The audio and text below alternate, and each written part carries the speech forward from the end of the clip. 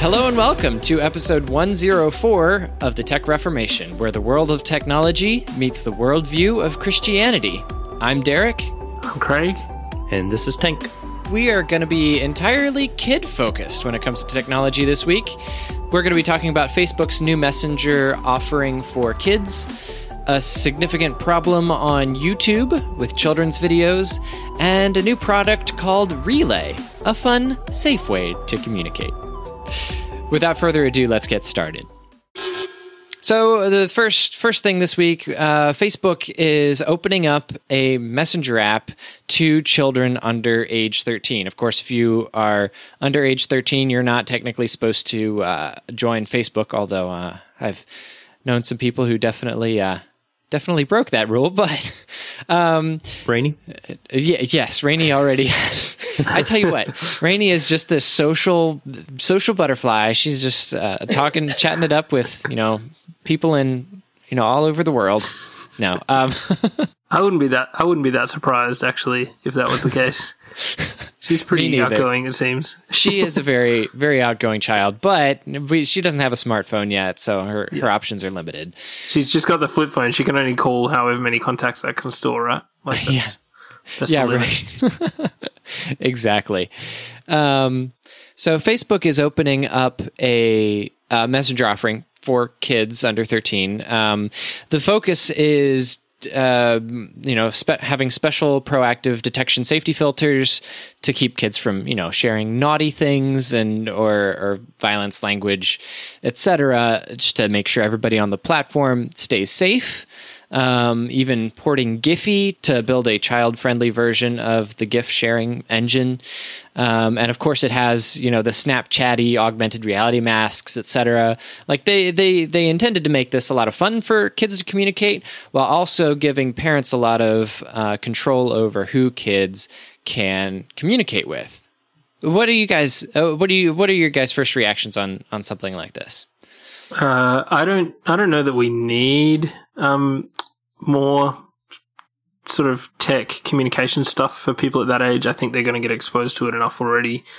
I know schools are implementing a lot of technology in the classroom and things like that. Not Snapchat and social media necessarily, but I just don't know that we need like a training ground for social media. But at the same time, I can see some use in that because it is, if you're going to learn how to use it, I guess it's better to learn how to use it in a controlled environment rather than a completely uncontrolled environment. So I'm not sure yet.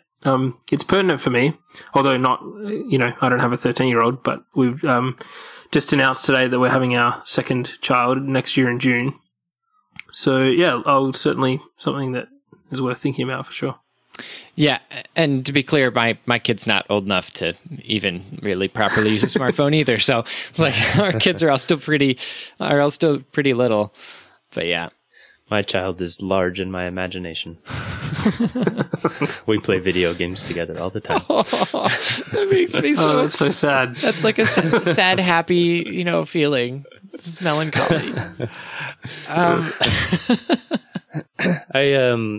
My first thought was I respect the links that Facebook went to, at least from the article's perspective. Like they combed through Giphy to find all of the safe ones. It's like, man, there's got to be a lot of those on. Yeah. And so I wonder if they just put in a few search terms and said 10 from each, or if they went through like I wonder how many they went through, I guess is what I'm getting at.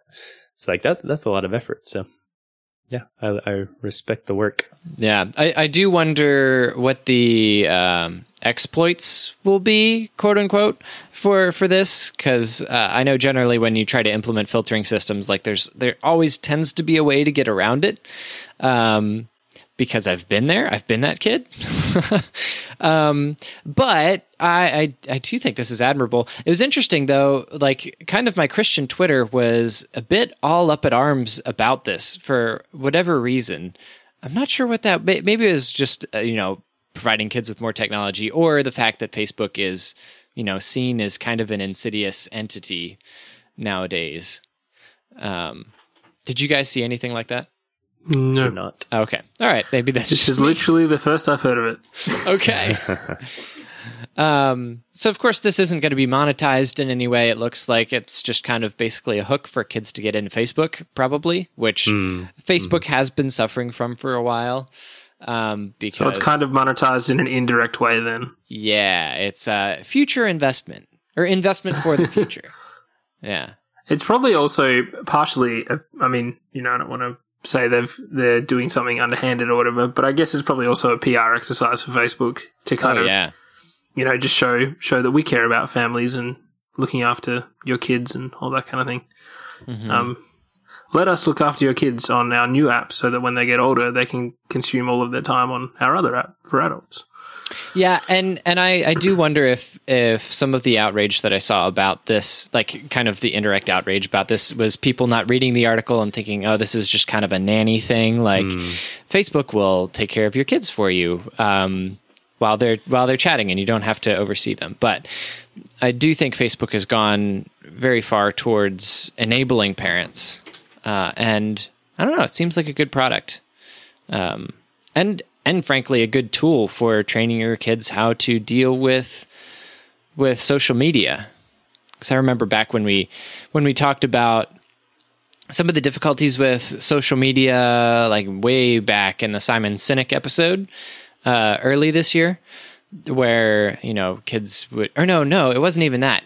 It might have been before that. I don't know. There's one TED talk that went into like how kids get anxious about if they don't get messages back or right on time, then they feel like, oh, they don't like me anymore. Episode. Do you remember?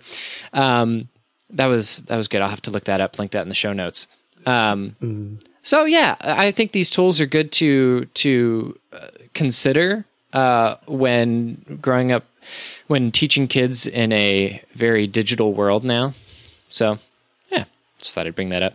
I was reading that, says there's no way for parents to secretly spy on their kids and that what they're saying in their chats. Instead, parents have to ask to look at their kids' screen and so on.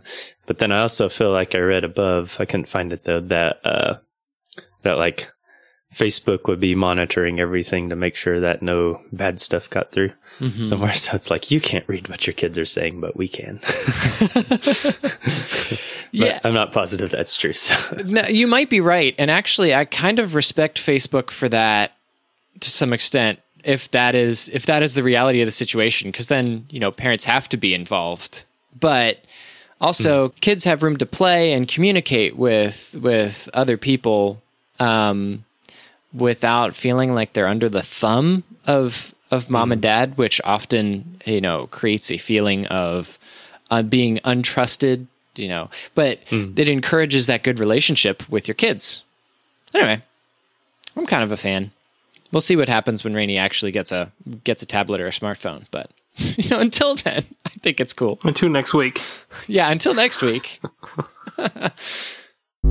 All right, so kind of the big topic of this show is going to be an article posted to medium.com by a guy named James Bridle. I have no idea who he is or what his affiliation is. He's a writer, an artist, whatever. But anyway, this got widely circulated around the internet of a month and a half ago, something like that. But he was taking issue with content on YouTube for kids. And if you are someone who has not heard about this or seen like the breadth and kind of strangeness of kids' videos on YouTube, I would encourage you to read the article in its entirety. It's a long one, and there is some disturbing content, not like visually necessarily, but he describes like the different content that you can find. And I think this just seems like a good PSA. So we're going to go through this really quick just to try to convey what the weirdness is. So I'll just read his introduction here. As someone who grew up on the internet, I credit it as one of the most important influences on who I am today. I had a computer with internet access in my bedroom from the age of 13. It gave me access to a lot of things which were totally inappropriate for a young teenager, but it was okay. As a side note, I disagree with that, but that's okay. Moving on from that, that's not the point. The culture, politics, and interpersonal relationships, which I consider to be central to my identity, were shaped by the internet in ways that I have always considered to be beneficial to me personally. I have always been a critical component. I have always been a critical proponent of the internet and everything that it has brought, and broadly considered it to be emancipatory and beneficial. I state this at the outset because thinking through the implications of the problem I'm going to describe troubles my own assumptions and prejudices in significant ways.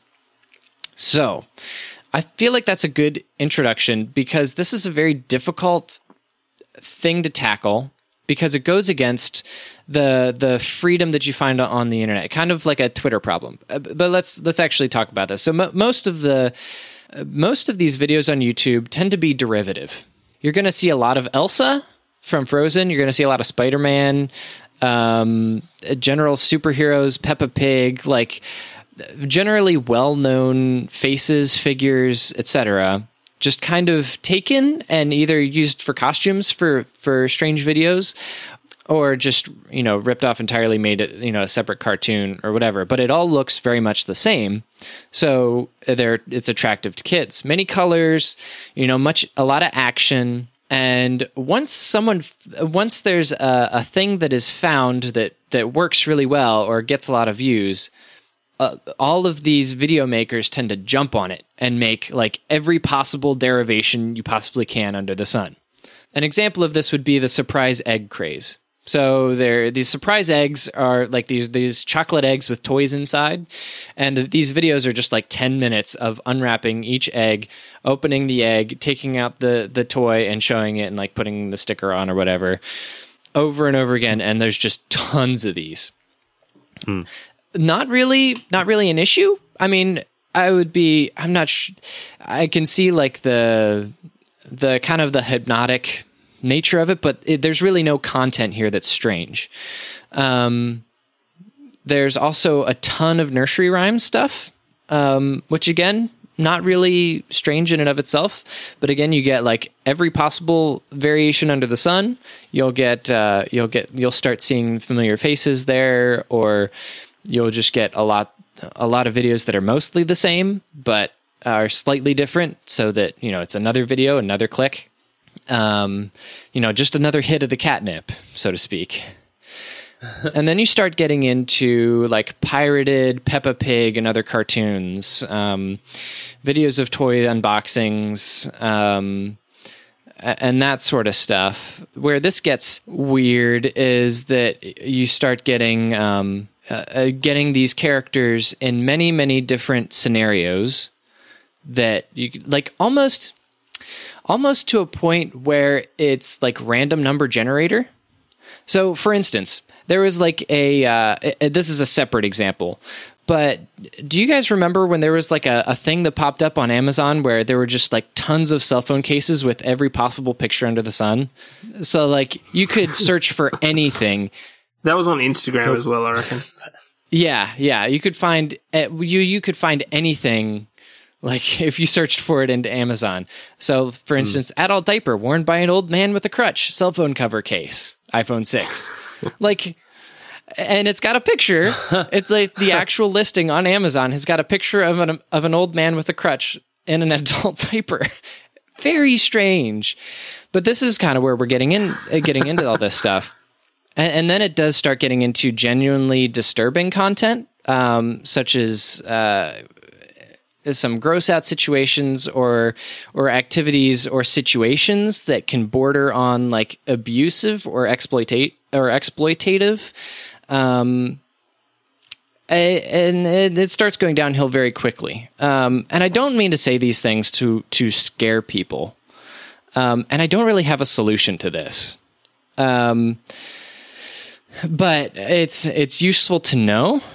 It's useful to realize, that these things exist. I remember when Rainey got on my iPad and was just watching YouTube videos for a while, just kind of, I was watching her do it. I was like letting her click through YouTube videos, but these videos started popping up very quickly. Like let's do another matching game or learn colors. Let's learn colors again with slightly different characters. It's very easy to find this stuff and go down this rabbit hole. I don't have a child, so I don't have to think too deeply right now for, my own sake. Yeah. But, just trying to think of, and I haven't really decided for myself how much I'll let my kid watch YouTube, but I'm not against it, so probably will happen. But yeah, like how could I protect my child from the crazy stuff, you know? And even like from the article I read, which may be the same article, but from what I was reading, is even the YouTube Kids videos, you know, they're not able to catch all the billions of videos, however many are put up every day. And so even the YouTube Kids catches this kind of crazy stuff. And so you can't just say, okay, YouTube Kids, and you're good. You know, you can't just put them on a playlist and say, okay, they're going to watch these 5 videos, because kids are smart. They figure out technology pretty quickly. So they just minimize and type in. What the article said was, my child figured out how to type in cars really quick. And he typed cars into the search box, and then you get these really crazy like explosions, and I think maybe characters dying and stuff just from searching cars, you know? And so, yeah, there's really, just from, you know, like you said, you don't know of a solution. My first reaction was, I don't know how to protect my child from really getting into that unless I'm making sure that I'm watching what he's watching, you know, he or she is watching, focusing on at least every couple of minutes glancing over and making sure the child is watching what I'm expecting to watch. So those are my initial reactions. Just, like it seems to be an unsolvable, not an easily solvable problem unless, like Facebook went through every Giphy trying to find the ones that are good for children. YouTube would almost have to do that. You know, every video that they want to say is child friendly, they'll have to look at themselves. And that would probably get people up in arms, like, you won't let us post videos. It's child friendly. And you're stopping the content creators. Yeah, exactly. So that's tough. That's my first reaction. I need to do I need to do more research into the types of videos he's sort of talking about, because a lot of the article, he just seems to be, so far, I haven't even got to the end yet. I'm giving examples of a whole bunch of things, and he says, not that that's particularly bad. And then there's one part where he talks about like some t-shirts and stuff that were definitely bad, that were made with automation and automation gone wrong, I guess. I guess for me, as someone who does have kids, or a kid, and in the future a second kid, I guess the thing that I'll be sort of sticking to is that supervision is key, particularly at a young age. So I occasionally give my phone to my son at the moment, but that's basically all he wants to do with it is play music and hold it up to his ear while it's playing music and dance around to it.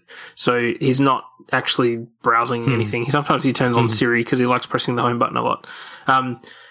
So I guess, who knows? Siri's terrible. She could get him in all sorts of mess. But Siri isn't capable enough to be able to get him into anything. That's probably true.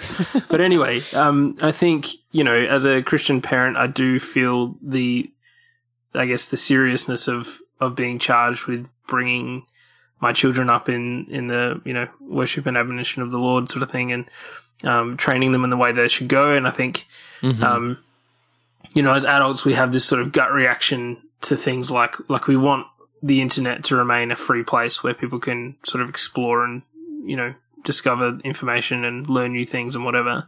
But for children, it's just not safe to let them loose on that space without appropriate supervision. So, if they're up to the stage where they can watch YouTube, then don't let them just run away with the device into their bedroom and watch YouTube for however long they want. Have it the same thing as with, like, I think when we talked about kids and technology, I talked about the fact that, for me personally, I got a laptop, so like a personal device that I could use anywhere when I was in university, like when I was starting university, I think first year. So I was 18 or 19 or whatever. That by then I'd had a computer in the family room of my parents' home in my growing up years. And so they'd been able to kind of not look over my shoulder all the time, but they knew what I was doing on there, essentially. And so I'd kind of been able to navigate, okay, there's certain things I should look at on the internet and certain things I shouldn't, and all that kind of stuff by the time I got my own device. It doesn't mean that I've always, that there's always perfect decision making from that point on. People still make mistakes. And so that can still be a dangerous thing, to have a device that is completely untracked or unmonitored by parents. I'm not saying all 18-year-olds are perfectly responsible, but I am saying that there is a period of time where, particularly while kids are young, that I think they need a certain level of guidance, like active guidance, not just, I've put the strict filtering on and that'll be enough. They can watch it and I'm sure they won't come across anything harmful. No, like it is actually your job as the parent to teach them how to use this thing in a way that's going to honor God and protect themselves from not only temptation but exploitation and whatever dodgy motives other people have on the internet that might affect them if they're not aware or not careful. I don't think that means like scaring your kids into like the internet's a scary place, but it is about training. Like, there are certain things that are good and fun and helpful and whatever. And then there's other things that are just junk, like they're just not good for us and they're not honoring to God.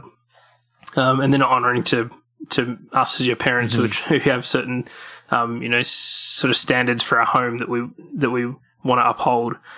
Because of what we believe to be right and that kind of thing. So I think that's how do you do that? What does that look like in practice? I don't know yet. And thankfully my kids aren't at that level yet, but so I've got a little bit of time to figure it out. But that's kind of where on the issue as a whole, that's kind of where I think I am landing.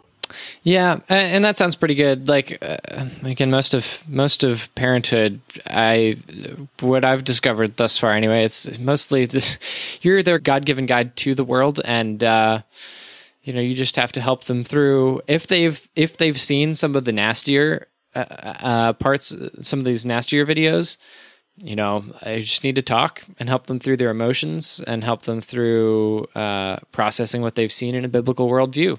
And sometimes that's all you can do. I mentioned unless YouTube begins curating every single video, then we can't trust YouTube. And so one, maybe not simple solution, but it's not it's not terribly difficult, would be to not use YouTube, but use the many other content providers for children. Oh yeah. YouTube's free and simple, and you can just search, what's that? Do you want to build a snowman? And you have that song right away. And your child is hypnotized. Seen it in action. But, and so sure, YouTube is easier, but you have these problems. And so maybe, like, I know Netflix has a kids section. So instead of bringing up YouTube, you bring up Netflix, and I'm sure there's other things where you can watch child music videos, like, do you want to build a snowman? And so, with things like Netflix or Hulu, most people are already paying for it. So it's not really an increase in cost. And then so maybe one more subscription service, but it's likely worth the cost, if we compare it to what the cost the child might pay if they see some really twisted video. That's something to perhaps consider, is maybe the best route is just to say, I'm not going to introduce my child to YouTube until a certain age, where they know, we probably don't want to watch this video because it looks really weird. So that's just one thought I had. So that may be a potential solution per person. We can't force the whole world to do that, but yeah. Our sponsor this week is Valley Vintage Shop, where you can get soaps, balms, and oils made the vintage way. Whatever you need in the realm of skin or hair care, Valley Vintage has you covered with all-natural, handmade products.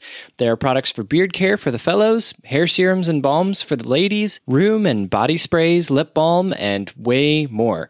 And if you're into that bath bomb thing, Valley Vintage has those too. They make excellent Christmas gifts or stocking stuffers for a loved one in your life. And all of their merchandise is packaged in recyclable material, so you're taking care of your environment as you take care of yourself. To get some stuff to try for yourself, go to valleyvintageshop.com and use our code TECH for 10% off your order. Thanks to Valley Vintage for sponsoring this week of Tech Reformation. We're going to be talking about a new product. I just got an email from parental units about this. Is like, oh, this looks interesting.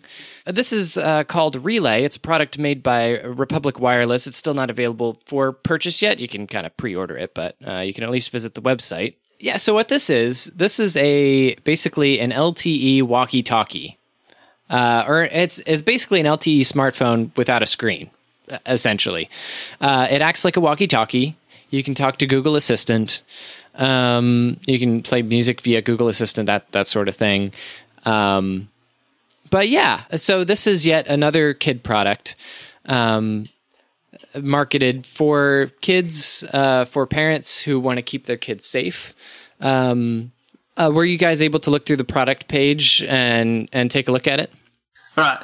So I've had a look through the product page, and this to me is I don't know. From my very, very initial impressions, I think it looks pretty cool. I like the idea that there's no screen.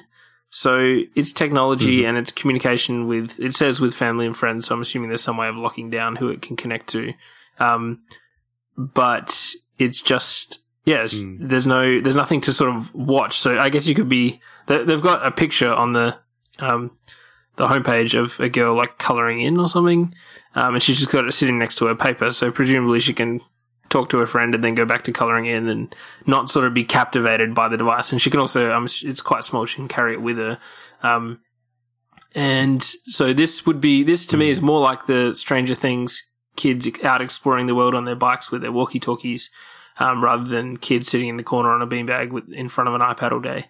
And I know which way I grew up, and I know which way I'd rather that my kids grow up and it wasn't sitting in a corner with an iPad. So this to me is quite cool. I guess the downside is how does it work, and the potential downside is how secure is the connection, and can it be hacked or sort of misappropriated and used and abused by outside people. But it does say safe and secure. Your info and location won't be sold or shared with anyone. I guess it just depends how secure that connection is. But initially, pretty cool. That's really interesting. I kind of expected that that's what you were going to say, and that's pretty much exactly what I don't like about this. Oh, okay.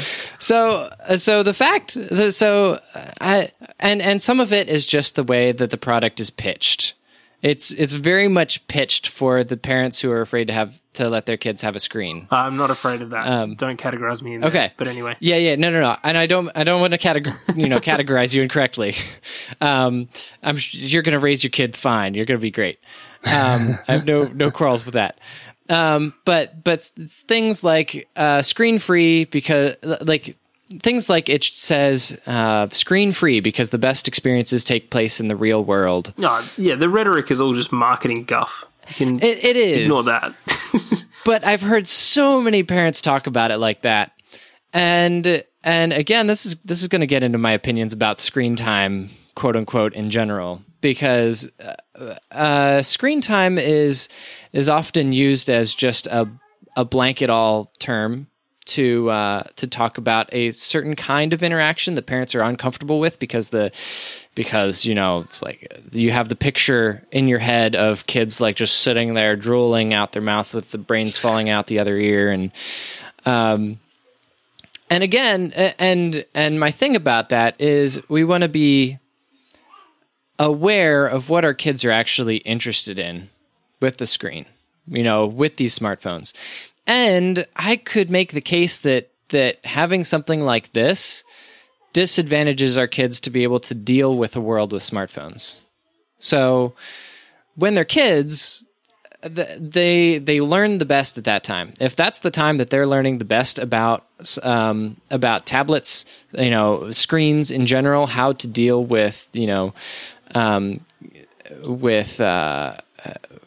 making sure your life isn't brought down by your technology, it's the best time to teach them about that sort of thing, although it's hard at that age. I don't know. That's kind of that was kind of my soapbox that I wanted to get up on about this one. Can I get on mine now? Yeah, sure. I just want to say the actual technology looks cool. It looks like it's well implemented. If it's secure, yeah, sure, it's great. It's kind of a cool walkie-talkie, but you could also just get your kid a smartphone, and it would do all of these things. And they can have fantastic experiences with a screen. Like, you can't do augmented reality stuff with messaging, like on Facebook Messenger, on something like this. You just can't get that kind of experience. And that can be a great experience for kids. Okay, I want to go ahead. I want to put in a big, I guess, like, exit clause from what you just said. I agree with what you just said. I think something like this shouldn't stop you from teaching your kids how to use screens. I'm not saying that I would not let my kid have access to an iPad ever at all, and they would only be allowed to use this device instead. I think it's still important to train your kids in how to use screens, how to interact with screens in a way that's not all-encompassing, so they don't just kind of get lost in some other world of the screen. So I think it's still important to do that. But I guess what I'm saying is, like, as a toy, like as something they can take and use and during the day at any time, and kind of, you know, say they're on school holidays or something, something that they can sort of have on them that's a bit of fun, and it's more like a toy. It's kind of it's not a big chunky walkie-talkie, so it's just something that they can easily grab and take with them if they're going to a friend's house or whatever. I don't know. I just think there's value in that it doesn't have a screen, that it is something that is just about the personal communication side, like the talking without, sending pictures and searching things on the internet and watching things on YouTube. I think that stuff's all good to teach them about, and you should be teaching that at the same time. But I think in terms of like a digital toy that enables communication, I like the idea of that toy not necessarily having to have a screen for it to be fun. You know, like, communicate with your friends and have fun doing that, and go and hide from each other and, you know, play cops and robbers and whatever you want to do. Be Ghostbusters and stuff like that. And communicate on these devices without having to be like, you know, just looking at a screen and getting absorbed. Because I think when you're there's just seems to be something that happens in your brain when you're visually focused on something. It takes more of your awareness away from other things. Whereas when you're only listening to something or speaking, you can also, you know, move around and look at other things and not bump into things. And I think it's just more flexible. So I'd be sort of advocating for this as more of like a toy that helps you communicate and still have some kind of screen time, so that kids can grow up not completely devoid of knowledge and how to navigate that world with any kind of wisdom. Yeah. So again, all about the balance. We want to make sure our kids are equipped for the world, but it's also a great technology for, you know, the Stranger Things of the future. It is really funny because this stuff, when I saw this is like, oh, someone watched the first Stranger Things and was like, we should make a thing for that. And then we just talked about this recently. Yeah, exactly. You can do that in our Slack channel at slack.techreformation.com. If you're not already a part, you can go there, put in your email, and it will send you an email. Derek, it's a Slack workspace. Oh, workspace. Because channels are within the workspace. That's right. You're right. It's freaking terminology crap. And you can connect with us on Twitter at TechReformation. Also review us on Apple and recommend us on Overcast if you like the show. We'd love to hear back from you. This has been Tech Reformation. Thank you for listening, and we'll see you next week. And I ain't looking back. No, I ain't looking back. No, I ain't looking back. No, I ain't looking back. I made my choice, and I ain't looking back. And Rainey joins the podcast. Oh, we were just talking about you. That's right. Hold on, Ray. I need to talk into that.